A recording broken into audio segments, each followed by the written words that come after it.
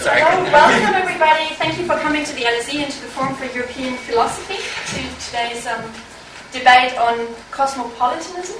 Now, probably if I ask how many of you think of themselves as being cosmopolitan, quite a few maybe raise it. So who thinks of themselves? No, hold on! I was going to do that!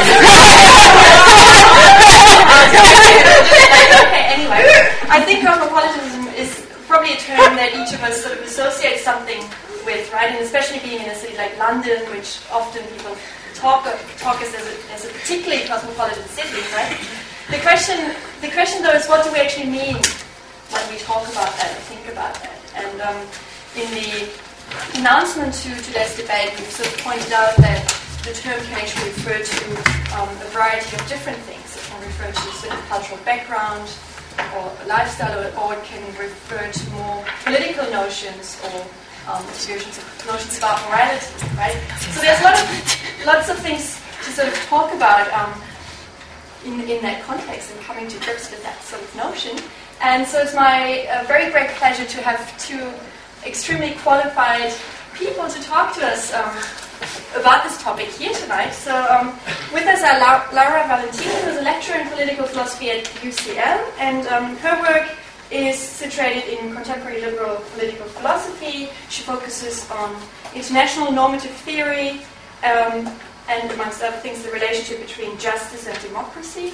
And she has recently published a book which is called Justice in a Globalized World with Oxford University Press. And so if your interest is sparked by tonight's debate, I recommend that you buy the book to read up on all the details of the positions that she's going to defend here. She's also published a lot of articles on international justice, human rights, ideal versus non-ideal theory, and other things. And her partner in the debate is Lea Ippy, who is a lecturer in political theory at the LSE, and also an adjunct professor in philosophy at the Research School of Social Sciences at the Australian National University. And her research interests are in normative political theory, including democratic theory, theories of justice, issues of migration and territorial rights, Enlightenment political thought, Marxism and critical theory, and nationalism in the intellectual history of the Balkans. And she also has recently published a book, also with Oxford University Press, and the title of the book is Global Justice and Avant-Garde Political Agency. So two great books, I think, to buy after class. And with that, Christmas card is coming up. And so I won't be actually saying much more tonight. Our two speakers have I think, prepared each a little presentation to introduce you to some of the terms of the debate, and then they'll sort of debate a bit amongst each other, and then we'll open up the discussion to questions and contributions from you. So I look forward to that, and hand over to you guys. Thank you. Thank you. So I'm going to start off, and one thing that one more thing. If you want to tweet, if you want to tweet along, we have an LSE Twitter hashtag, and the Twitter hashtag is LSE Cosmopolitan. If any of you wants to sort of send out tweets now or later. Okay, thanks. Sorry. No worries. So I'm going to start off with a bit of an introduction. And one thing that I should probably mention right from the beginning is that as Lea and I started to talk about this topic, we realized that our views were actually quite similar. So I'm not quite sure how much of a disagreement we're going to have, but maybe you're going to disagree with us. And so that's how we're going to get the debate off the ground. So the plan of what's going to happen for the first hour or so, roughly. First of all, I'm going to speak a little bit about the background to this discussion, the debate on global justice, and then zoom in on the two main positions within this debate. One of them is cosmopolitanism, the main topic of today's session, and the other one is statism. Then, against this background, Lea and myself will state what our specific positions are. First, Lea will take over. She'll explain what her view is. I'll then take over and explain what my view is. And then we'll engage, hopefully, in a discussion amongst ourselves and with you. Okay, so background, the debate on global justice. And for some of you, this might be familiar. For some of you, this might be a little bit less familiar, but still hopefully useful to contextualize our discussion. So, a couple of facts. Most of you, I guess, are familiar with them. First first of all, globalization. It's something that we hear pretty much on a regular basis as a term. And here I understand it really broadly as the increased interconnectedness between people and states across the globe. Economic, cultural, political. There's many studies on globalization, but I take it that when I say globalization, you have a rough idea of the kinds of processes that I have in mind. And secondly, other fact that most of us are familiar with are the stark inequalities between the world's wealthy and the world's poor. You can read tons of statistics here. I'm just putting up a few quotations. For example, almost half of the world, over 3 billion people, live on less than $2.50 a day. According to UNICEF, 22,000 children die each day due to poverty. Some 1.1 billion people in developing countries have inadequate access to water, and 2.6 billion lack basic sanitation. The specific facts are not what I'm interested in drawing your attention to. What really matters is the extent of these wealth and opportunity inequalities across the globe. And faced with this shrinking distance that globalization seems to suggest and these stark inequalities, some have started to wonder about whether such steep inequalities may be described as unjust. So is this distributive status quo an injustice? Can we say that there's something unjust about this? And in order to understand what this question exactly implies, we need to look a little bit more carefully into the very notion of justice. So before we can know what it means for something to be unjust, we need to know what justice is. And again, this is a term that probably most of you are familiar with in the sense that you have a pretty theoretical, intuitive sense of what justice is, but let's try to get a perhaps more technical definition of it. So what is justice? Justice is a special type of moral concern, we might say. When we talk about justice, we immediately evoke moral ideals. When we say something is unjust, we say there's something wrong with it. And specifically, principles of justice, when we invoke considerations of justice, establish persons' rights, their entitlements to certain objects. If you say that something is unjust, you are implicitly saying that it involves a rights violation, that someone has their entitlements violated. And specifically, to understand what a right is, an agent has a particular right to a certain object when other agents have duties to either provide the first agent with the object of that right or to refrain from undermining the agent's enjoyment of that particular object of the right. And I know that this might sound quite abstract, but we can offer concrete examples of this. So, for instance, let's assume that I have a right to life. I hope you agree that I have a right to life. And what does this entail? Well, this entails that other agents, hopefully everyone in this room, has a duty not to undermine my enjoyment of my life. So everyone in this room has the duty not to stab me or not to do things that would clearly lead to me losing my life.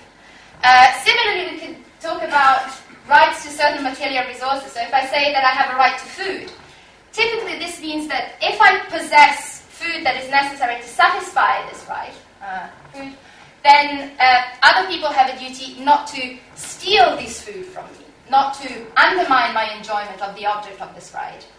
And similarly, a right to food can be correlative to positive duties, that is, duties on the part of others to provide me with the object of the right. So when we're talking about questions of justice, we're talking about entitlements to particular goods and to rights kind of structures. So if there is an injustice, certain rights are violated. My access to certain goods that I'm entitled to is prevented. So relative to the first slide that I've showed, if those inequalities are unjust, then it means that people are not having their entitlement respected. Now, it might be useful to contrast justice as a special type of moral concern with a different type of source of duties, and that's charity. So, justice, I said, establishes entitlements to resources broadly construed. Charity, on the other hand, establishes duties to help the needy when this is not too costly to yourselves, using resources that are rightfully our own. And typically, these duties are not correlative to rights. So, if I have a duty of charity to help someone, the other person is not entitled to my charity. They don't have a right against me. But still, I should use my own resources. So I've got the entitlement, but the morally right thing to do is to use my own resources to help them out. And just to give you a quick, concrete example, and still, both justice and charity are a matter of duty. So, say that I'm contractually obligated to give you the money for a good I've rightfully bought from you. I don't know, any antique carpet or, whichever good you can think of. Now, given this type of transaction, you have an entitlement to the money.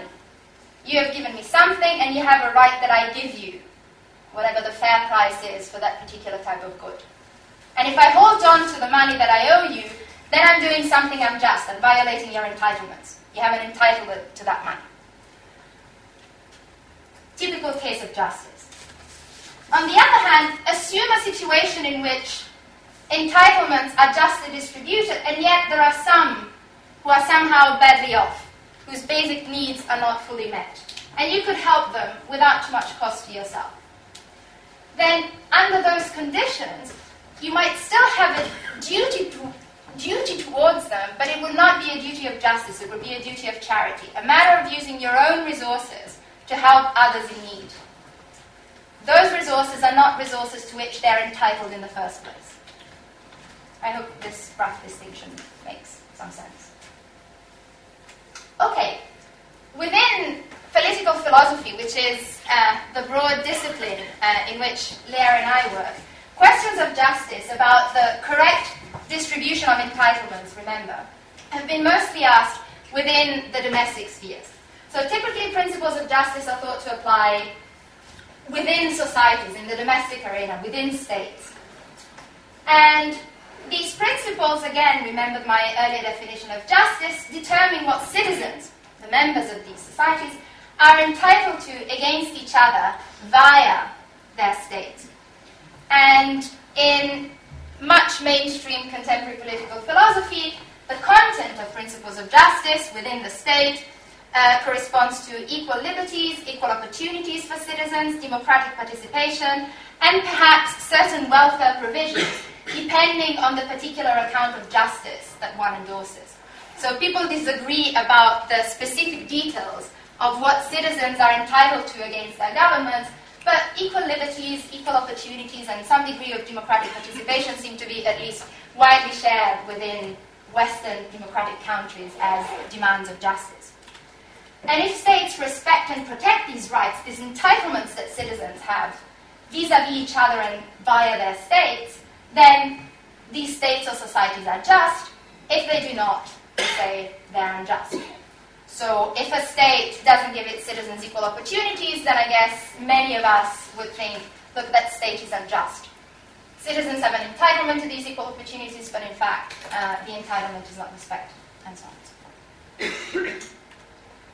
Now, this is just a broad overview of what talk of justice is about, but remember that at the very beginning of the presentation, I started off with the question as to whether global inequalities of a certain kind were to be described as unjust, as a matter of justice.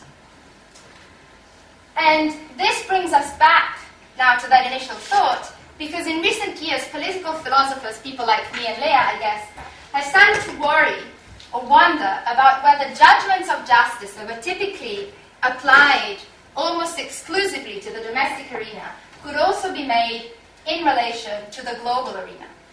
So whether we can not only ask whether the state or society is just or unjust, but whether we can ask whether the global arena is just or unjust, whether that's a question that makes sense, whether concerns of justice apply at that level. And secondly, if we answer this question in the affirmative, yes, it makes sense to think of the global arena as just or unjust. Then there's a question as to what kinds of substantive principles should we employ to evaluate the justice or injustice of the global arena. So at the domestic level, I mentioned equal liberties, equality of opportunities, entitlements to democratic participation, are exactly the same principles that we think define what justice demands domestically, the ones that define what justice demands globally. And these kinds of questions are the ones that keep participants in the debate on global justice occupied. And this is the debate within which the position called cosmopolitanism is located. And now I'm going to tell you a little bit more about this debate, zooming in on cosmopolitanism and statism. Specifically, we can identify at least 3 different and mutually conflicting views about the nature of global justice that give different answers to the questions that I've just projected on the slide. So can we talk about global justice to begin with? And if so, what standards apply to the global arena? And these may be described as follow: cosmopolitanism, statism, and nationalism. I'm not going to say anything about the specific differences between these two. Some of you will think that this is way too superficial, but just in the interest of time, I won't. And then hybrid views. Okay, so cosmopolitanism versus statism. The term cosmopolitanism, deriving from Greek kosmos politos, so citizen of the world, that's the type of idea that is being evoked, is used to refer to a variety of different ideas, and this is something that Christine anticipated in the introduction to the debate.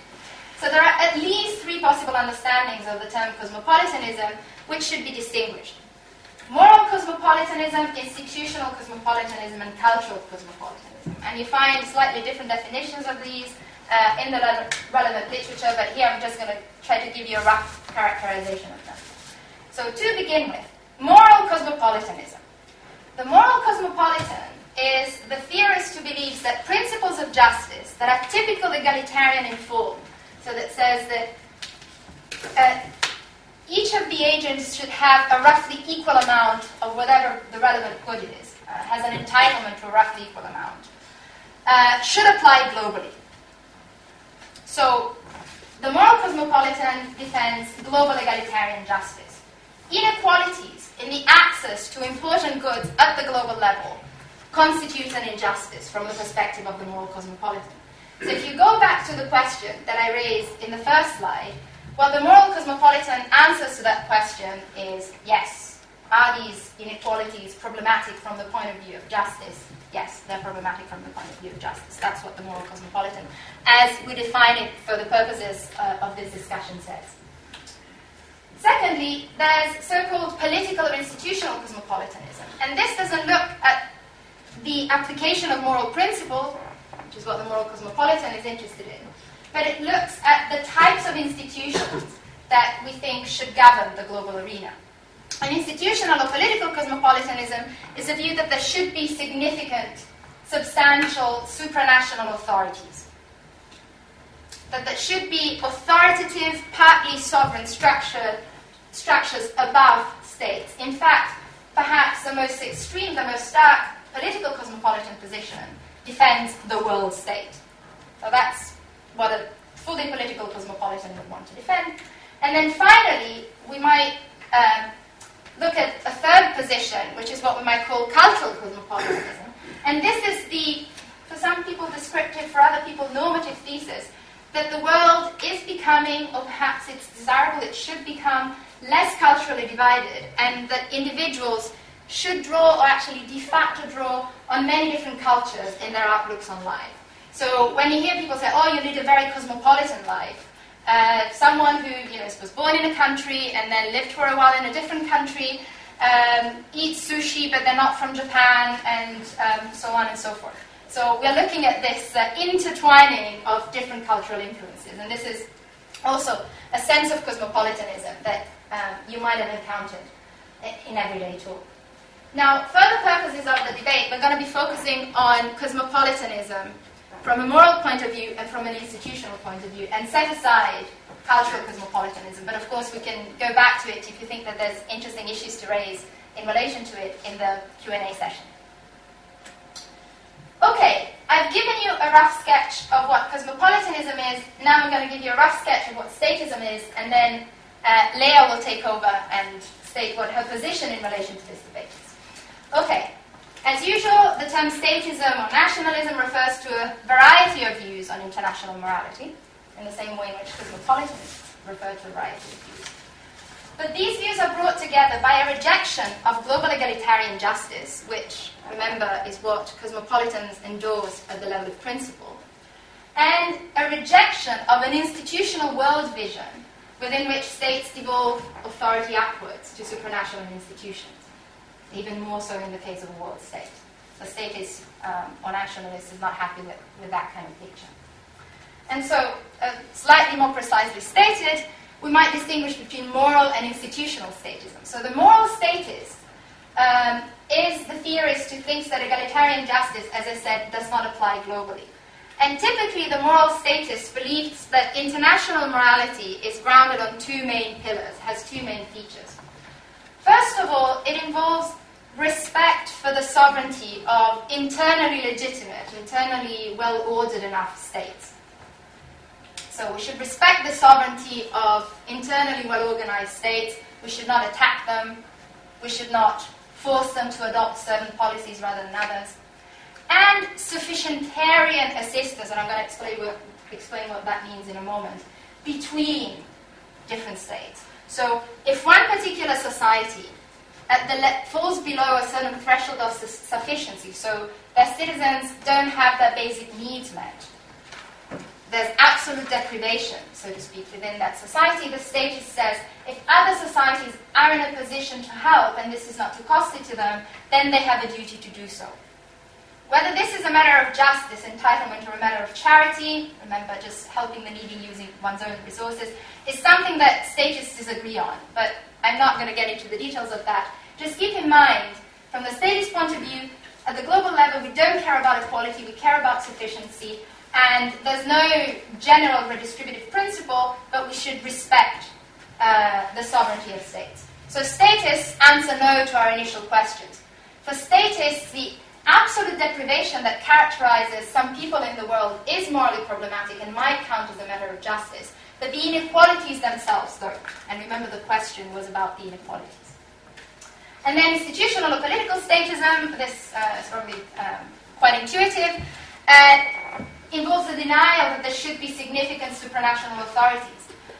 For the statist, states should retain their full sovereignty, and at most, at the international level, there should be treaty-based international organizations, but no supranational authority.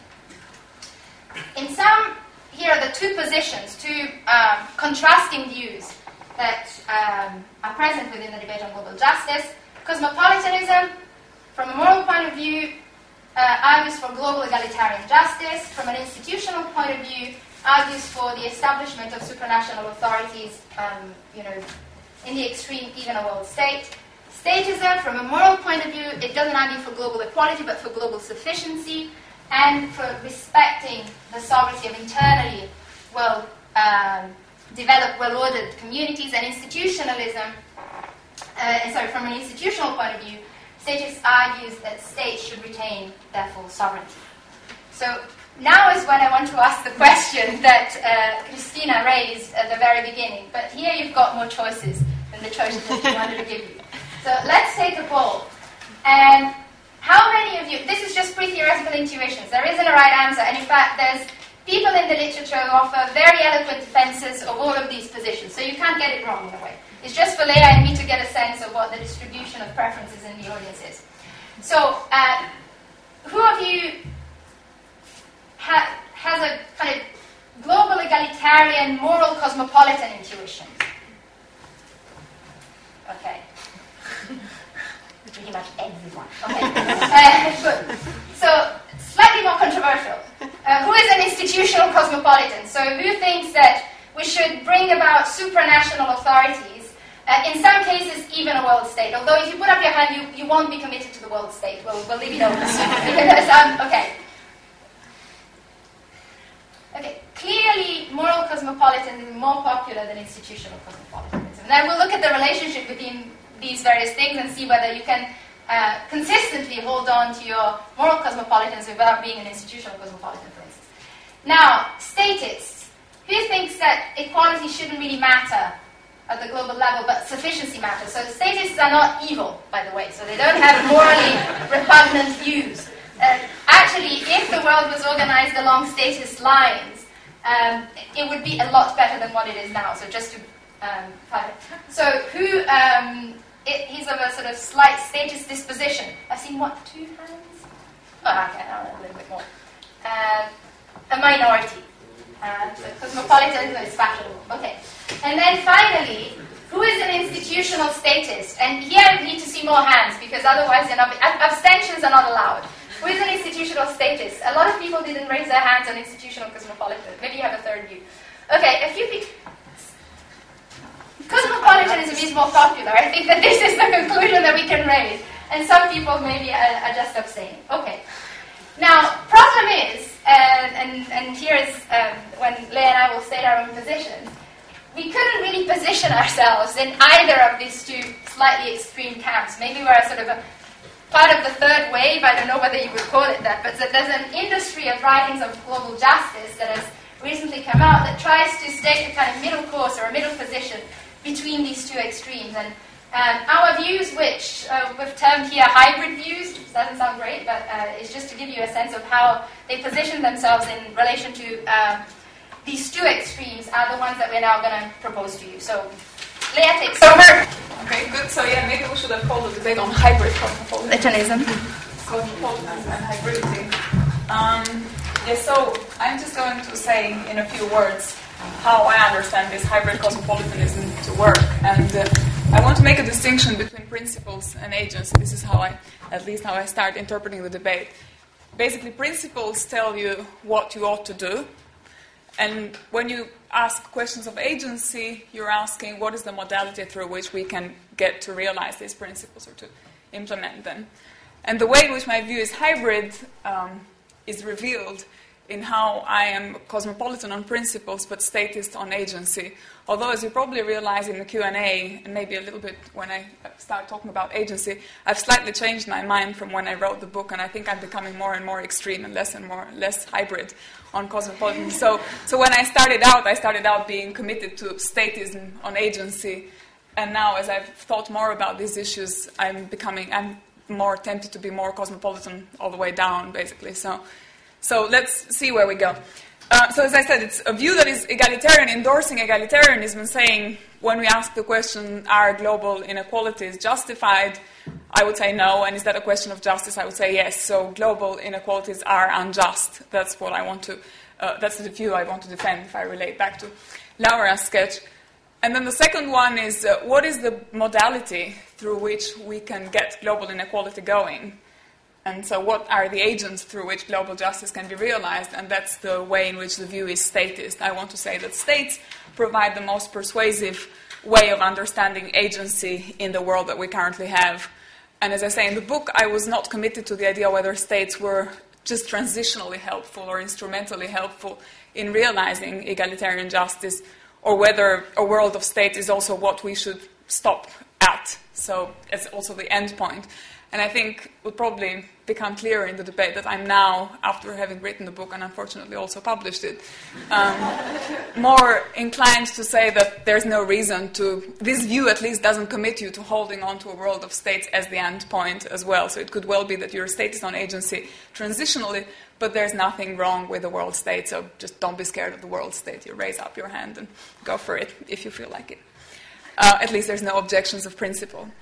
So how do I defend global egalitarianism on matters of principle? Well, I start out by saying that when we're doing normative theory, the way we think about principles should somehow be related to the circumstances, the empirical circumstances in which the inequalities that we are concerned by operate. So there should be some kind of relation between the empirical causes of, let's say, poverty, which is what's bothering us in the first instance, and the kinds of principles that we want to elaborate. So what I want to say is that there's a very important relation that normative theorists need to take into account between the diagnosis of why these inequalities or poverty are bothering us. And the reason I'm ambiguous when I say inequality or poverty is because it seems that statists, as Laura was saying, are more bothered by poverty, sort of absolute poverty, and cosmopolitans are also concerned by inequality. So I'm saying that there isn't an answer to that question that doesn't have to face a prior question of what is the relation between the empirical diagnosis of the circumstances that we are facing and the principles that we ought to think about. So that's the first point. The second point is that if it turns out that global absolute deprivation is causally related to relative deprivation, in other words, if empirically it turns out that global inequality is a cause of global poverty, you can't consistently be committed to defending global poverty and remedies to global poverty without also endorsing global equality. So what I'm saying is that if you're a statist and your view of global justice is restricted to defending the need to remedy absolute deprivation, in other words, to remedy global sufficiency, then if it turns out that empirically global sufficiency is related to global inequality, then you can't reject global inequality consistently. So you have to also endorse global inequality. And so you have to be concerned by global inequality, and you have to endorse global egalitarian principles. And what I do in the book is I talk about the importance of particular goods that are distributed globally in the global sphere, which I call positional goods, that are goods the absolute value of which can't be determined without considering how they are distributed. So I say, in the domestic context, we're familiar with positional goods. For example, education is a positional good. We don't know how much a master's degree is worth if we don't know how many other people have a master's degree, so we can't really establish that. And what I say, it may be that if in the global sphere there are positional goods such that we can't know what the absolute value of that good is without considering the relative distribution of that good, and if it turns out that these goods are empirically significant when we analyze global poverty, then we can't reject global inequality. So we can't say, oh, we're not concerned, we don't think global inequality is a principle of justice, we're just committed to charity, right? So what I'm saying is, if you're a statist and you're sufficientarian, but it turns out that sufficiency is causally linked to inequality, then you can't reject inequality. That's how I am egalitarian in principles, right? That takes care of principles, and it's sort of summary view, and we can explore it more in the Q&A, but hopefully it's clear enough for you to just be able to engage with it. The second one is agency. So I'm saying I'm a cosmopolitan egalitarian on principles, but I'm statist on agency. And then the question is, why do I think the state is the best instrument? Well, Laura already talked about the importance of coercion in understanding justice. Justice is something that needs to be coerced. There needs to be an authority that is able to allocate obligations in a coercively enforceable manner. And what I'm saying is, the state is actually the only coercive authority we really know. International institutions are treaty-based. There is some option of exit. In more empirical cases, exit may be costly, but as it happens, there is a very clear distinction between authorities that can exercise coercion, such as the state, and other authorities that don't exercise coercion. So what I'm saying is, that means that there is something special about the state. The state is able to place coercible, enforceable obligations on its citizens. And what I say is, well, that's good news if you're a cosmopolitan, because what it means is that you can force your fellow citizens to endorse this view of global justice that you think is the most appropriate one, right?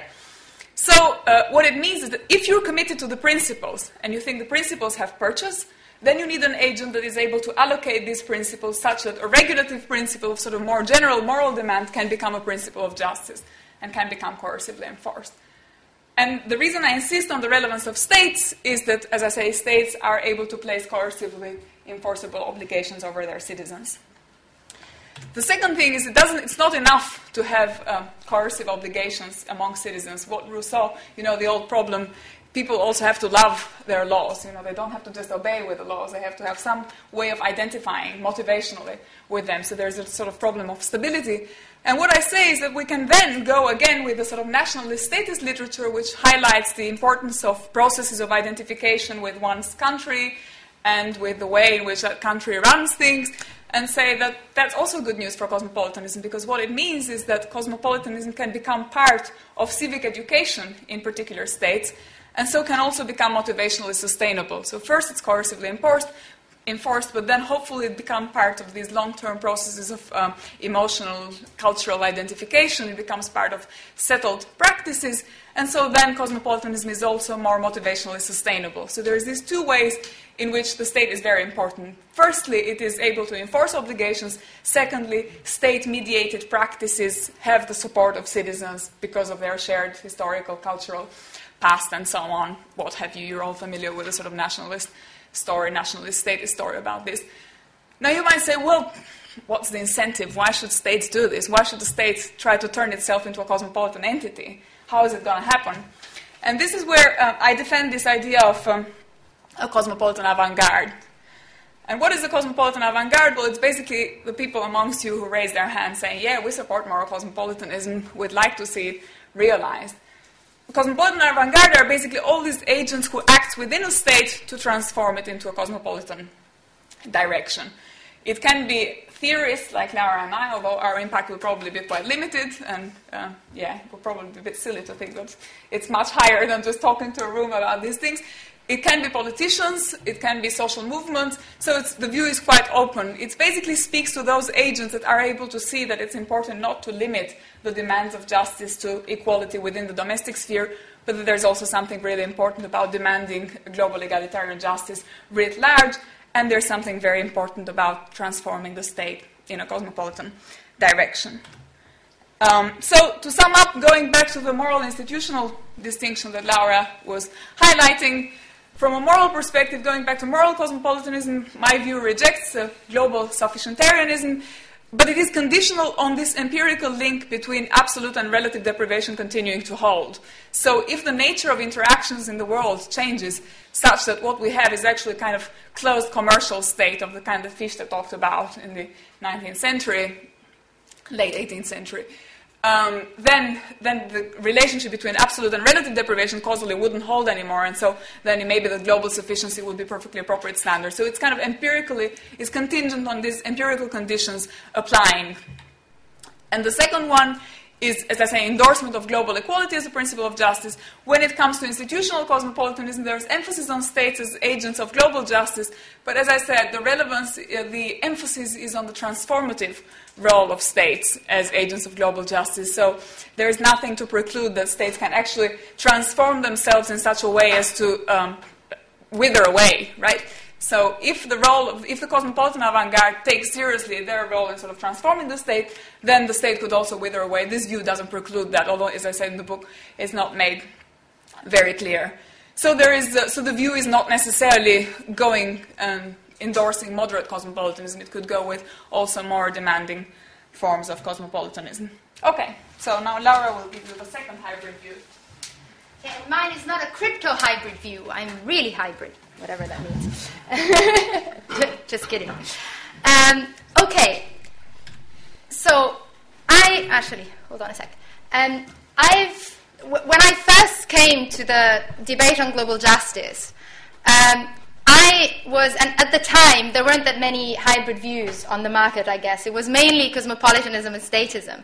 And I just thought, but it seems obvious that the right position should be in the middle. I don't know whether that's just a general disposition that I have about pretty much any kind of dispute.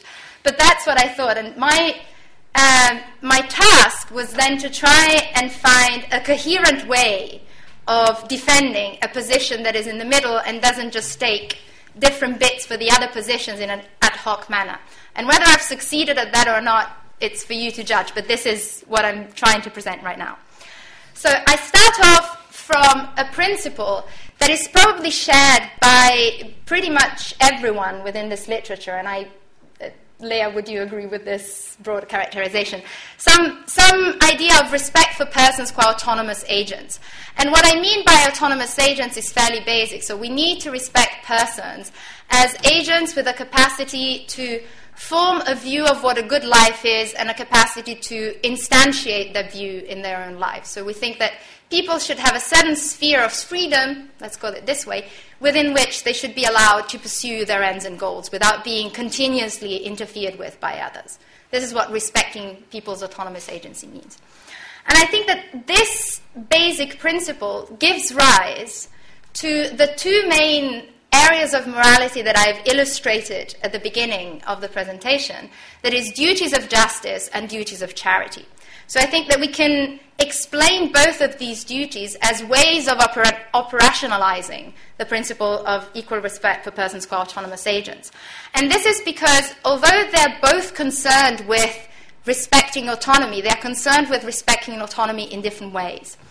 So I suggest that justice limits the ways in which we may legitimately constrain other people's autonomy from a social external action point of view. So when we think about people's autonomy, we can imagine that this has both internal conditions. For a person to be autonomous, they have to have certain basic mental abilities, for example.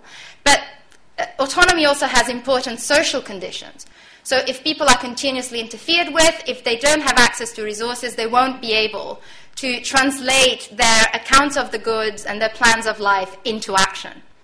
And because resources are scarce, we somehow limit each other's autonomy all the time. Just by being in society, by having property rights on certain things, we prevent other people from doing things that they could do if we weren't around. And so justice limits the ways in which we may legitimately constrain one another's autonomy. It gives us certain rights, and these rights delimit the spheres of agency within which we can pursue our conceptions of the good. Charity, on the other hand, demands that against a background of justice, we help the needy when this is not too costly to ourselves. And to give you an intuitive example of how this distinction might work, take a scenario that those of you who are familiar with political philosophy probably have heard a gazillion times. So the scenario in which there is someone drowning in a shallow pond, and there's someone, I see a smile, and there's someone standing by. Now, it seems to me that there's a fundamental difference between, and we assume that it's not too difficult for the bystander to pull the child out of the pond. It seems to me that there's a significant difference between the type of moral duties that an agent who has nothing to do with the predicament of the poor person who is about to drown has vis-a-vis that person, just a bystander happens to pass by. I think they have a duty to help him out, but I don't think it's a duty of justice. I don't think that that person has a specific entitlement, the person who is drowning. On the other hand, if the bystander is actually someone who has pushed the person into the pond in the first place, then it seems that the duty of the bystander is more stringent, and that the person who is there drowning in the pond has a right, a specific right against the bystander. Why? Because the bystander has placed limits, constraints on the poor person drowning's autonomy by pushing him into the lake that are not justified on grounds of justice. So the intuitive idea behind this distinction, which kind of complex-sounding terminology such as autonomy is trying to capture the different stringency of different types of duties in this kind of scenario. And given that I said that the function of justice is to place limits on the way in which we may legitimately constrain other people's autonomy, talk of justice presupposes the possibility or the actual constraining of other people's autonomy. When this is not there, when this possibility or the actual constraining is not there, then questions of justice don't arise in the first place, because I said justice has a particular function. And the way in which I talk about instances in which some people constrains other people's autonomy is through the notion of coercion. So we have to have coercive relationships in order to be able to talk about justice. And specifically, I distinguish between two types of coercion: interactional coercion and systemic coercion. So interactional coercion is coercion that involves an agent, it can be an individual agent like a person, or a group agent, for instance, a state. We often talk about states or firms, complex collectives as agents in their own right. Interactionally coerces another agent when he or she acts in a way that places non-trivial constraints on their autonomy. And so the case of the person pushing another person into a pond would be a clear case of interactional coercion on this account. I know it's a very broad understanding of coercion, but we can talk about this more in the Q&A session. But you can have similar types of interactionally coercive dynamics between states, for example. You can have a state invading another, you can have a state pressuring another state into adopting certain types of policies. So this is one type of coercion, and it involves agents, be they individuals or group agents. Another type of coercion is what I call systemic coercion. And this is a kind of more strange type of phenomena in the sense that it involves coercion that doesn't happen directly, agent to agent, but via a system of rules. So a system of rules is systemically coercive when it places non-trivial constraints on some agent's autonomy. And we can think of, there are many examples in the world in which there are systems of rules that clearly places constraints on our ability to lead our lives in accordance with our conceptions of the good. So you can think of the practice of slavery, for example, that basically is a system of rules about ownership relationships between different individuals, what can be done with them, and so on and so forth, which clearly places constraints on a number of agents' autonomy, the slaves to begin with.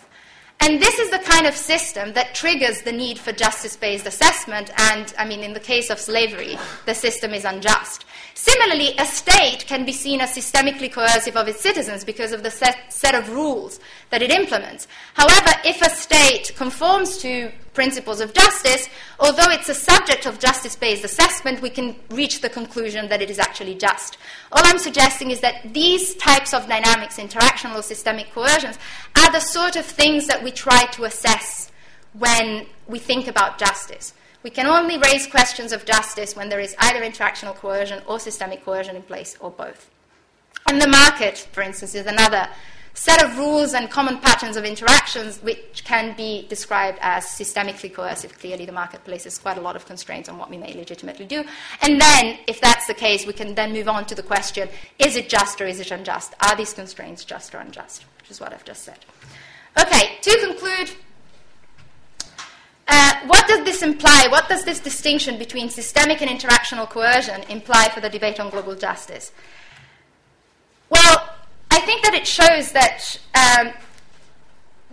principles of global justice have to be of two types, given the existing nature of coercion at the global level. So I think at the global level there's both quite a bit of interactional coercion, especially between states, but also quite a bit of systemic coercion. And what I have in mind specifically is global finance and global markets. So these are system of rules that place constraints on agents' ability to lead their lives in accordance with their own conceptions of the good.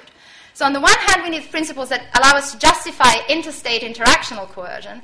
And here, my principles are very close to the statist principle, so respect for the sovereign equality of internally just or legitimate states. But then we also need principles that justify global systemic coercion, for instance, by regulating global finance and trade and eliminating problematic power inequalities between the agents that engage in this, because otherwise the distribution of these spheres of autonomy under these regulations would not be compatible with equal respect for persons. So, to conclude, back to the moral institutional distinction and why I would classify myself as a hybrid of some sort. So, from a moral point of view, I think that global justice requires respect for the sovereignty of legitimate states. In addition to this, charity-based assistance. So I agree with the statists, at least at the level of charity, that if we have independent political communities, no coercive relationships between them, but for whatever reason one falls below a certain threshold of sufficiency, then others that may be in a position to help at reasonable cost have a duty of charity to do so. But that duty would not be a matter of justice. It wouldn't be a matter of entitlement. And on top of this, siding a little bit more with the Cosmopolitan, I argue for the regulation of global finance and trade, and more generally of global systemically coercive dynamics aimed at reducing power inequalities between the agents involved. And from an institutional point of view, I defend issue-specific supranational authorities that are specifically aimed at placing constraints on what I called global systemic coercion. So if you want to further regulate markets, if you want to further regulate finance, then we'll need some supranational authorities that somehow do the job of regulation and make this systemic coercion compatible with equal respect for persons. So I'm arguing for something like moderate cosmopolitanism, and I'm completely agnostic, I guess, about the desirability or feasibility of a world state. And, I forgot something. Then, Leah and I were thinking of possibly suggesting questions for discussion, but I can also leave it at that. What should I do? See if they can come up. Yeah, okay, they come up with the questions. Trust the audience. Trust the audience. I don't know. Yeah. So, well, thanks first of all for the great presentation of your views. So yeah, we have a little more than half an hour for discussion. So you're welcome to raise any questions or concerns that you might have. Yeah, right there. Are you okay with me? Yeah, sure. Taking the questions, I think. I think I was pointing at him, but it doesn't matter. Whoever. I was just wondering whether the sort of status versus cosmopolitan sort of dichotomy is equivalent to the sort of real dichotomy between states and subnational governments And if there is an equivalence there, is there anything we can learn from the real experience, real history of local government and national government in terms of this debate?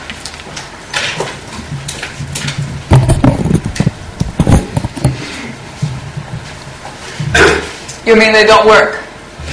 Or?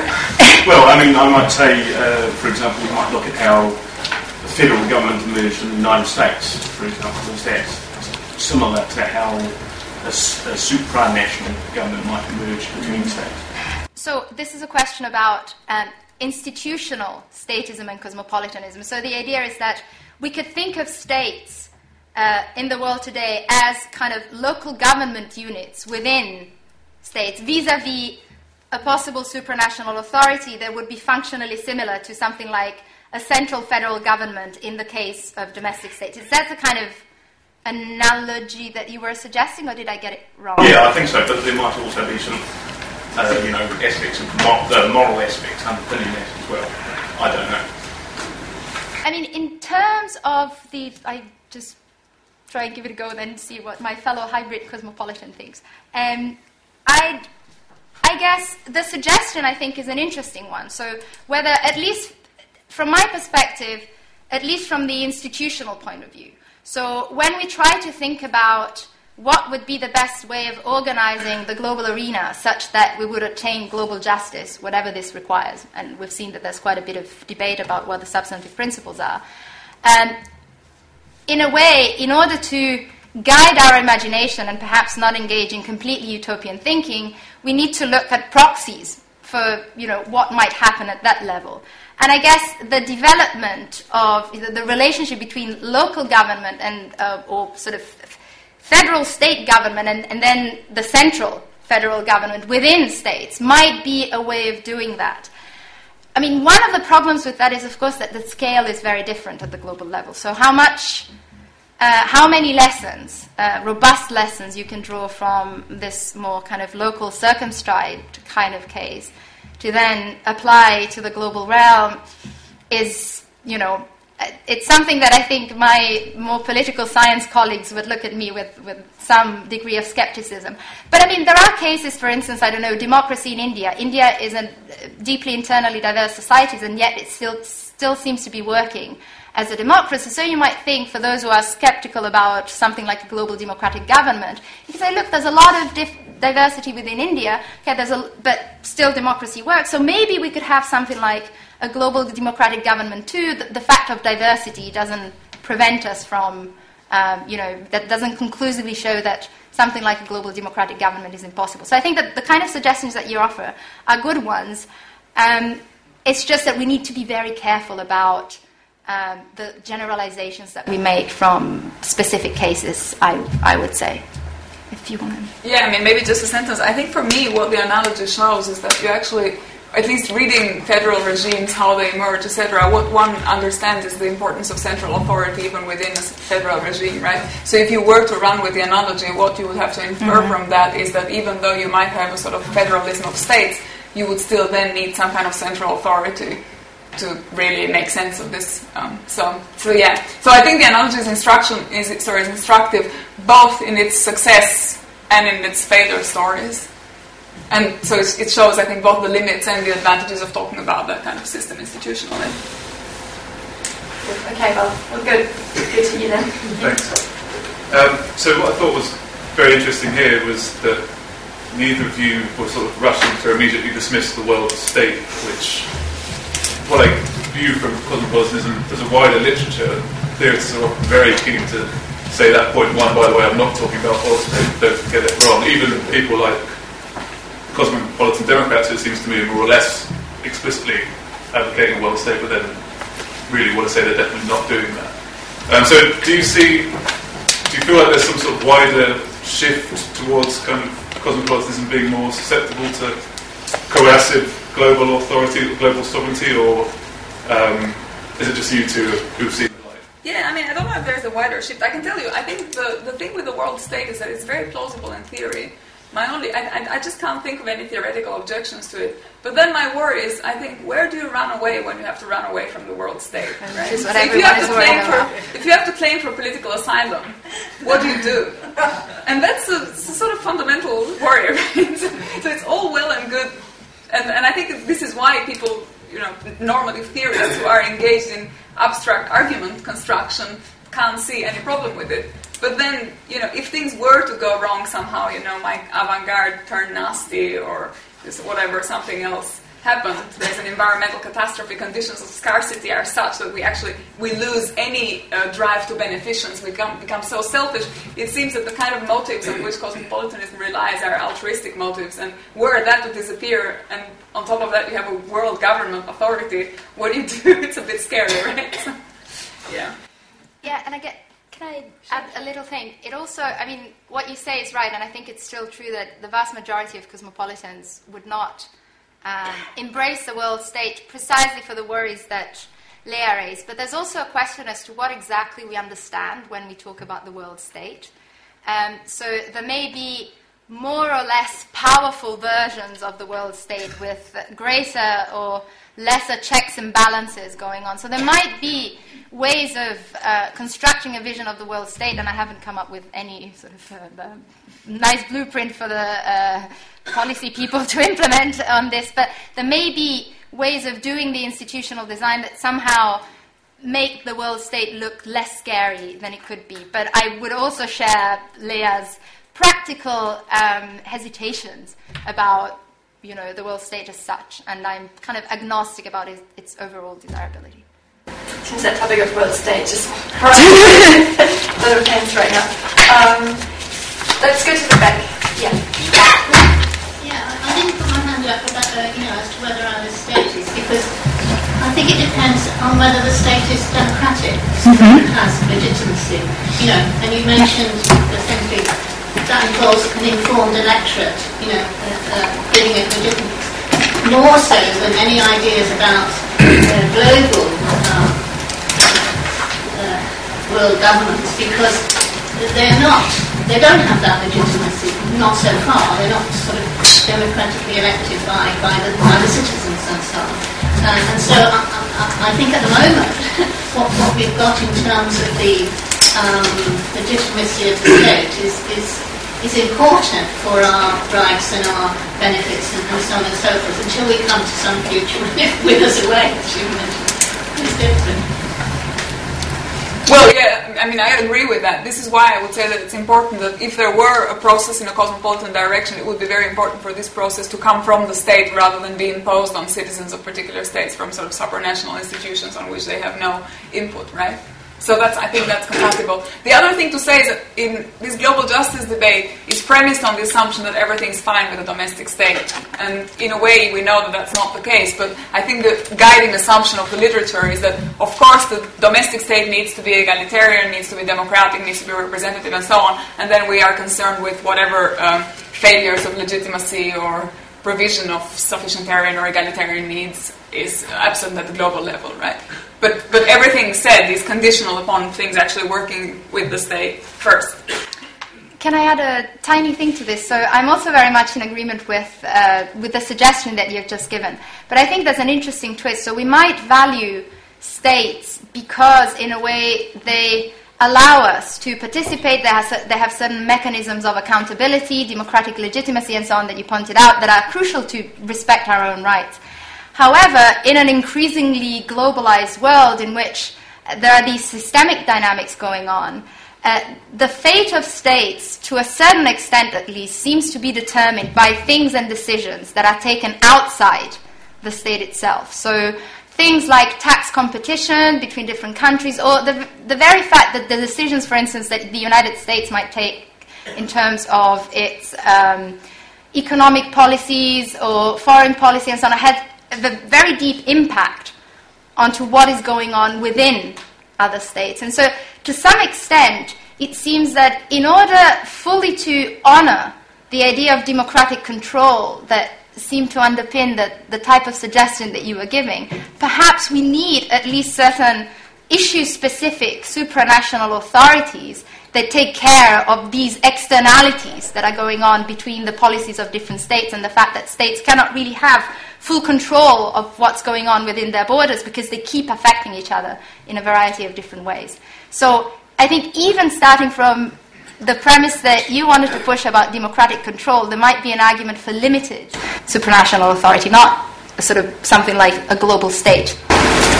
I was wondering what you just said, and that relates what you said. That relates somehow to the discussion we have currently about the status of Britain and in the EU.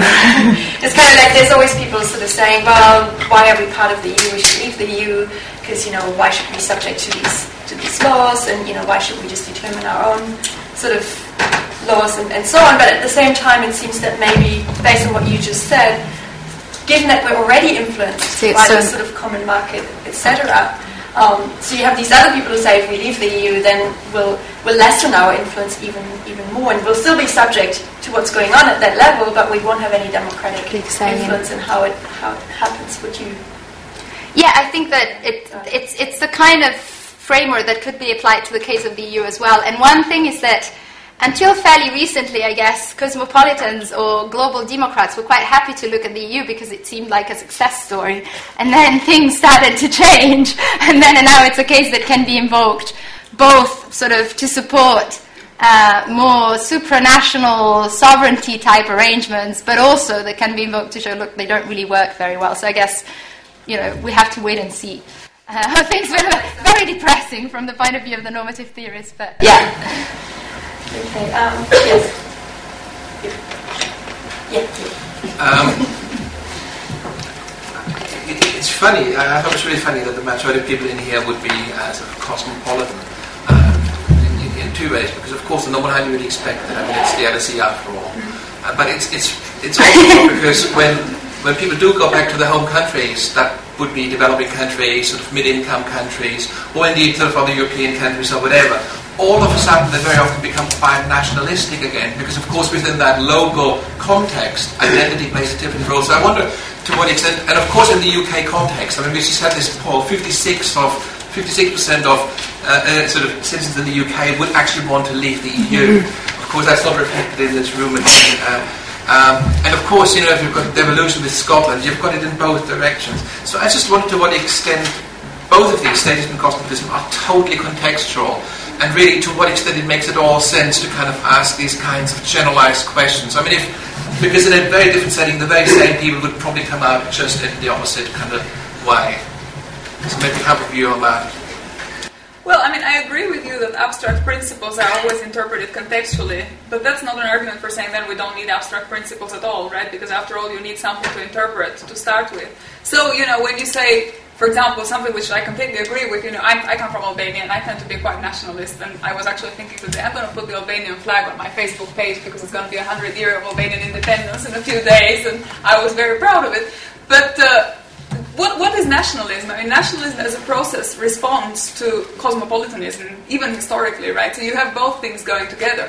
And so even to understand, I think, these cultural reinterpretations and framings of these universalist projects, you still need some account of the universalist project in the first instance, and you still need people who talk about that. There is a core who engages in this discussion, and then you have these contextual environments that interpret and reaffirm the principles and also change them to some extent and thereby contribute and culturally enrich what it means in the first place to have this debate. So I would agree with you partly, but I would agree with the first part of your intervention, and I would say that doesn't show that you then don't need this discussion at all. I would say, yeah, but the discussion then is still useful because there's something on which... No, so I didn't mean to say it's not useful. All I was meant to say, it's not a sort of...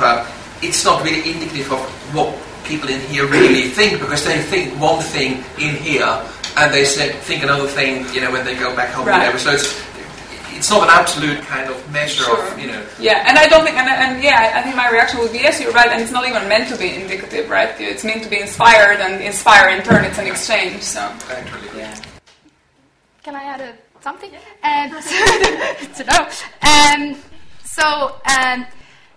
Three small points. One is, I guess, one could read what you are suggesting about what people think as a sign that people are just not being very consistent in their thinking. So one could say there's a difference between what people actually think and what they should be thinking. So if you're cosmopolitan here, they should also be cosmopolitan there. One could have that response. But there's, two possible further things that one could say. One is that there is a problem, I think, with cosmopolitanism in general in relation to the cosmopolitan motivation, so to speak. It's interesting how a lot of people who call themselves cosmopolitans, then if you look at their day-to-day actions, so to speak, they don't look very cosmopolitan at all. And I think that what you were suggesting might sort of be in line with this fact. And there is a little bit of work that is being done on the extent to which cosmopolitanism as a position about global justice and about the duties that we have is plausible or sustainable, given that it seems to stretch the limits of human psychology so much. We just don't feel the sort of sense of obligation that we feel towards our near and dear, so to speak, towards a completely unknown person who live on the other side of the planet. So I think that your suggestion might point to something important within the debate. But it was what we were saying, and here I'm joining Leah, was not meant to be a description of what was going on in the room. Perhaps, if people have put up their hands being cosmopolitans, and then, they go back home and they start being very nationalistic and sort of embracing principles that are completely different, then they maybe need to ask themselves, are these two stances consistent? Can I, do I make sense to myself, so to speak, holding both one and the other? And if that's not the case, then maybe there's a push to revise one's own view and deciding, well, maybe they're hybrid cosmopolitans like us. Okay, in the structure, I've got a question for each of you, if that's okay. For Leah, you said at the outset that your views have become more cosmopolitan, but you haven't said anything since then that indicates why, and I'm particularly interested how that might be given the comments that you have made since then about the role of the states as agents and so on. For Laura, when you set things up at the beginning with the distinction between justice and charity, and then you implied that was in a domestic context and then went on to talk about it in a global context. And my question then was if what you said about justice, that it's about entitlements, particularly entitlements around the egalitarian treatment, particularly with respect to global distributive justice, if all of those assumptions are correct, doesn't cosmopolitanism rule out charity, particularly with respect to global distributive justice? And then, if that is the case in your theory, it raises a question about the role that charity plays in your theory, and the way you outlined it was that charity seemed to be linked to the interactional versus the systemic accounts of coercion. But it seems to me that with respect to global distributive justice, the interactional account of coercion doesn't really come into play at all. Maybe it comes into play with respect to things like global criminal justice or other kinds of justice, but even a lot of those are linked to global distributive justice. So I was just a little bit interested as to, if you could elaborate on that a little more. Do you want me to start? Whoever. Shall I just start? Yeah, sure. So why did I change my views on the state? Well, basically, I think I always thought of the state as a project, and then I realized, it's a historically contingent, empirically contingent project, and what matters to me is the instrumental role that state-based political relations play in realizing particular principles of cosmopolitan justice, right? So if the state is a project, there's nothing wrong with saying the state might be a project that is directed to dissolving the state historically, right? So there was nothing that in my argument had any actually intrinsic defense of the state. And I remember when I started my dissertation, my thesis came out with my PhD dissertation, my advisor always told me, why are you keep saying, you're in favor of the world of states, but why do you keep saying that? And I kept saying, no, I really want to hang on to the world of states, and I really want to be against the world state. And then I realized it was just my initial infantile desire to go against my supervisor every time he made a plausible objection, right? But there is really, my defense of the state is purely instrumental, and the state is important transitionally. It's important because of the role that the avant-garde can play within the state, given certain coercive political relations and so on. And so there's nothing to prevent the complete transformation of the state in something else that we don't know yet because of the historically contingent nature of that project. So we can't really foresee exactly what it will turn into. Okay, so thanks for the question. Excellent question. So there were two questions in the question. One was a general question. So what if, given how I've described cosmopolitanism generally, it looks like if you're a cosmopolitan, then charity drops out of the picture because everyone is sort of at an equal level, and so nobody would be even below the needs threshold. And that depends on the type of cosmopolitan that you are. On many accounts of cosmopolitanism, for instance, if a particular society is in a situation of need through its own fault, so to speak, because if certain individuals are in a situation of need and they can be regarded as responsible for that situation of need, then justice itself would not require compensation, but there may be demand of compensation on grounds of charity. So it depends on the type of cosmopolitanism, if that makes sense. Now, the more specific question about my type of cosmopolitanism. So, and you are right that it is true that the debate on global justice, especially on the cosmopolitan side, but also a bit on the statist side, has focused primarily on the question of distribution. And what I try to offer is a more general account of justice at the global level. And you spotted it rightly when you said, there's the interactional dimension and the systemic dimension. And the systemic seems to be the one that has to do mostly with distribution, while the interactional may have to do more with criminal justice, aggression, just war theory, for example. And that is true, and I kind of glossed over those specific features just in the interest of time. But one thing that I wanted to mention was that even on my picture, for example, if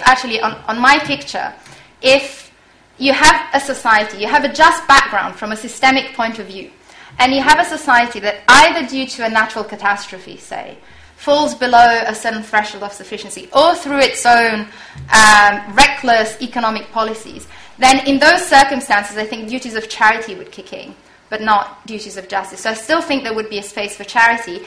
But if we were to live in a just world, I think on most of these accounts, the room for charity would be much tinier, so to speak, would be much smaller than it is in the world today when there is so much injustice.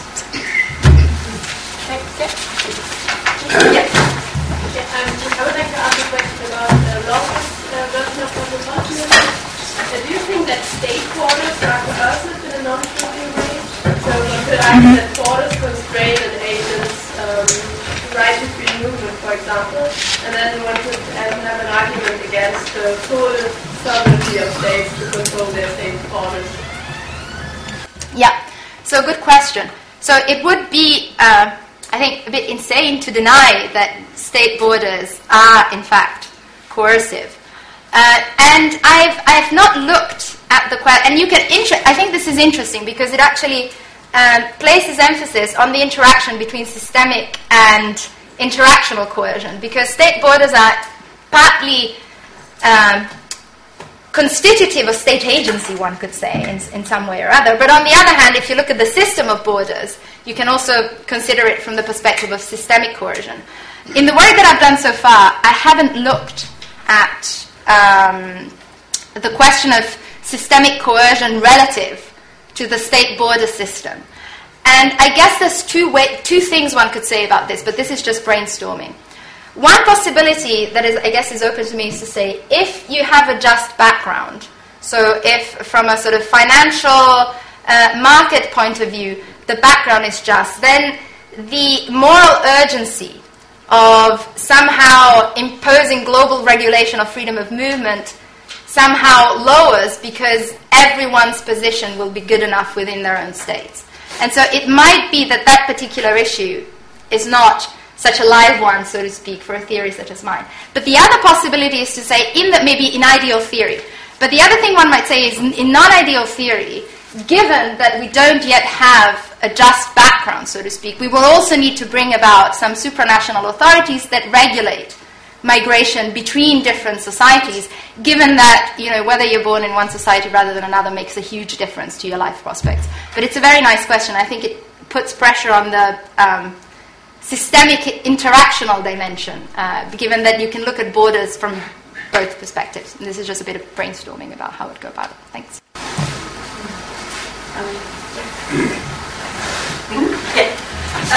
So I wanted to say something to motivate this state of view, because when you set it up, I didn't want to raise my hand. The way you set it up, I thought cosmopolitanism was a lot better. You didn't mean to be biased. Yeah, I know. So the idea I have in mind is that what's relevant isn't so much the state, but that societies are internal systems of social cooperation. And so the idea is something like this. If you and I together plant a garden and grow some vegetables, then we have a claim on those, and the claim is presumably rooted in our having produced them together. And we can set aside questions about the original property rights in the land, all that kind of stuff, and the division of labor and how we would distribute it amongst ourselves. But the point is we have a claim, right? And it's a claim that people who didn't help produce those goods don't have. And if there's a starving person standing outside our garden, right, now she might have a very strong claim on some of what we made, and it might be a claim of justice, and it might even defeat some of our claims and so on and so forth. But the point is that we have a claim on that stuff even if we're not starving, right? So we have a different kind of claim on those goods. Yes. So it seems like what motivates the statist view, or one way to motivate it, is to say, we start from the idea that people within one system of social cooperation have a certain kind of claims on what they produce. And then you can claim that people outside of that system of cooperation have claims as well, but so there's two things. One, and these can be strong, they can be this sort of sophisticated claims of justice that statist count as. Or you might even say, well, this just leads to cosmopolitanism because the current institutions that are in place globally count as sufficient to make it the case that we're all really in one system of social cooperation anyway, and so you can motivate your cosmopolitanism that way. But that kind of cosmopolitanism still sort of acknowledges the idea that there might be claims of justice on goods, because we're talking about sort of distributive justice here, that are different. They have a different moral ground. Can I start? So I think there's like two different challenges. So first one is the sort of standard cosmopolitan one, which is even granting that there is property rights over things, which is controversial. Why assume that this system of cooperation premised on boundaries and having this authority called the state is the relevant system of cooperation to focus on when there could be alternative systems of cooperation that allow us to establish and assert property rights? So that's the sort of standard cosmopolitan challenge. My own one would be slightly different. So I would say, forget about that. Say that's not a relevant challenge. Say the state really is the right system of cooperation. Go back to your example. Suppose that in order to plant your vegetables, you get water from a collective water hole. So the person who is standing outside of the garden, even though they're not contributing to plant the vegetables, they are actually somehow entitled to the common water hole. So what you're doing with your production is actually affecting others and affecting some kind of common entitlement to a common good.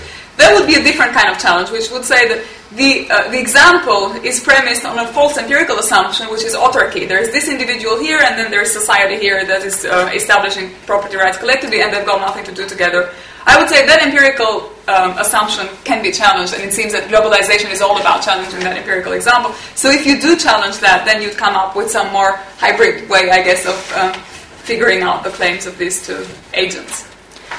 Yeah, and I think, just again, my usual footnote, I think what you pointed at is a distinction that exists in the literature between cosmopolitans that are sometimes called relational cosmopolitans. So they acknowledge that there is something special about people being part of a joint system of cooperation or standing in certain kinds of relationships between one another. But as Leah mentioned, they're now suggesting, look, that kind of relevant system of cooperation is now globalized. But then there are also the other types of cosmopolitans, sometimes called non-relational, who just think it doesn't really matter whether there is or there isn't this global structure of cooperation. What matters is that fundamentally unjust, when some people are worse off, deprived, doing badly, through no fault of their own. So even if there's no system of cooperation, but some people in one country are very badly off just because they were born in that country and it's not their fault, then that in itself is an injustice. And so this there's two ways of motivating the Cosmopolitan project, and some cosmopolitans, as you say, do acknowledge the initial force of some of the statist intuitions, but they just think that empirically speaking, those lead to a cosmopolitan view. So, yeah, good point. I have a question for Leah regarding responsibility. If you say that global inequalities are unjust, and at the same time say that the states are the agents to sort of undo that justice,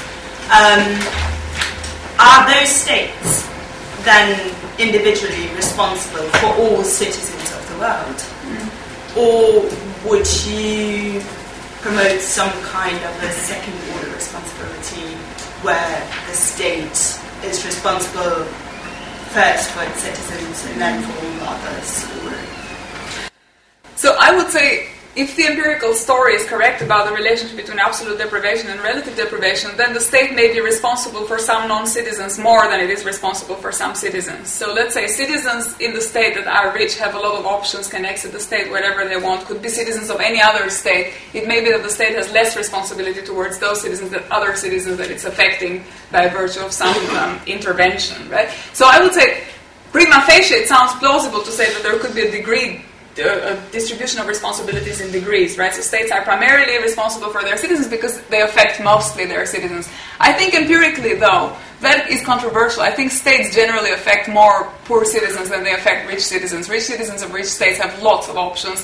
I don't think states are necessarily so embedded in their actions and interventions, right? So I think if you complicate the story a little bit more, you could see it both ways, and I think Laura's views on, the difference between systemic and interactional coercion is actually really relevant for really unpacking that way of the way in which the state might be embedded in intervening on other agents' life that are not necessarily its own citizens. So, yes, yeah.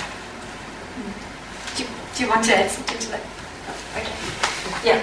Would you think, and Immanuel Kant's view on cosmopolitan, he worked on perpetual peace, and I think he had views on this. Have you any ideas about Kant's relevance to the subject?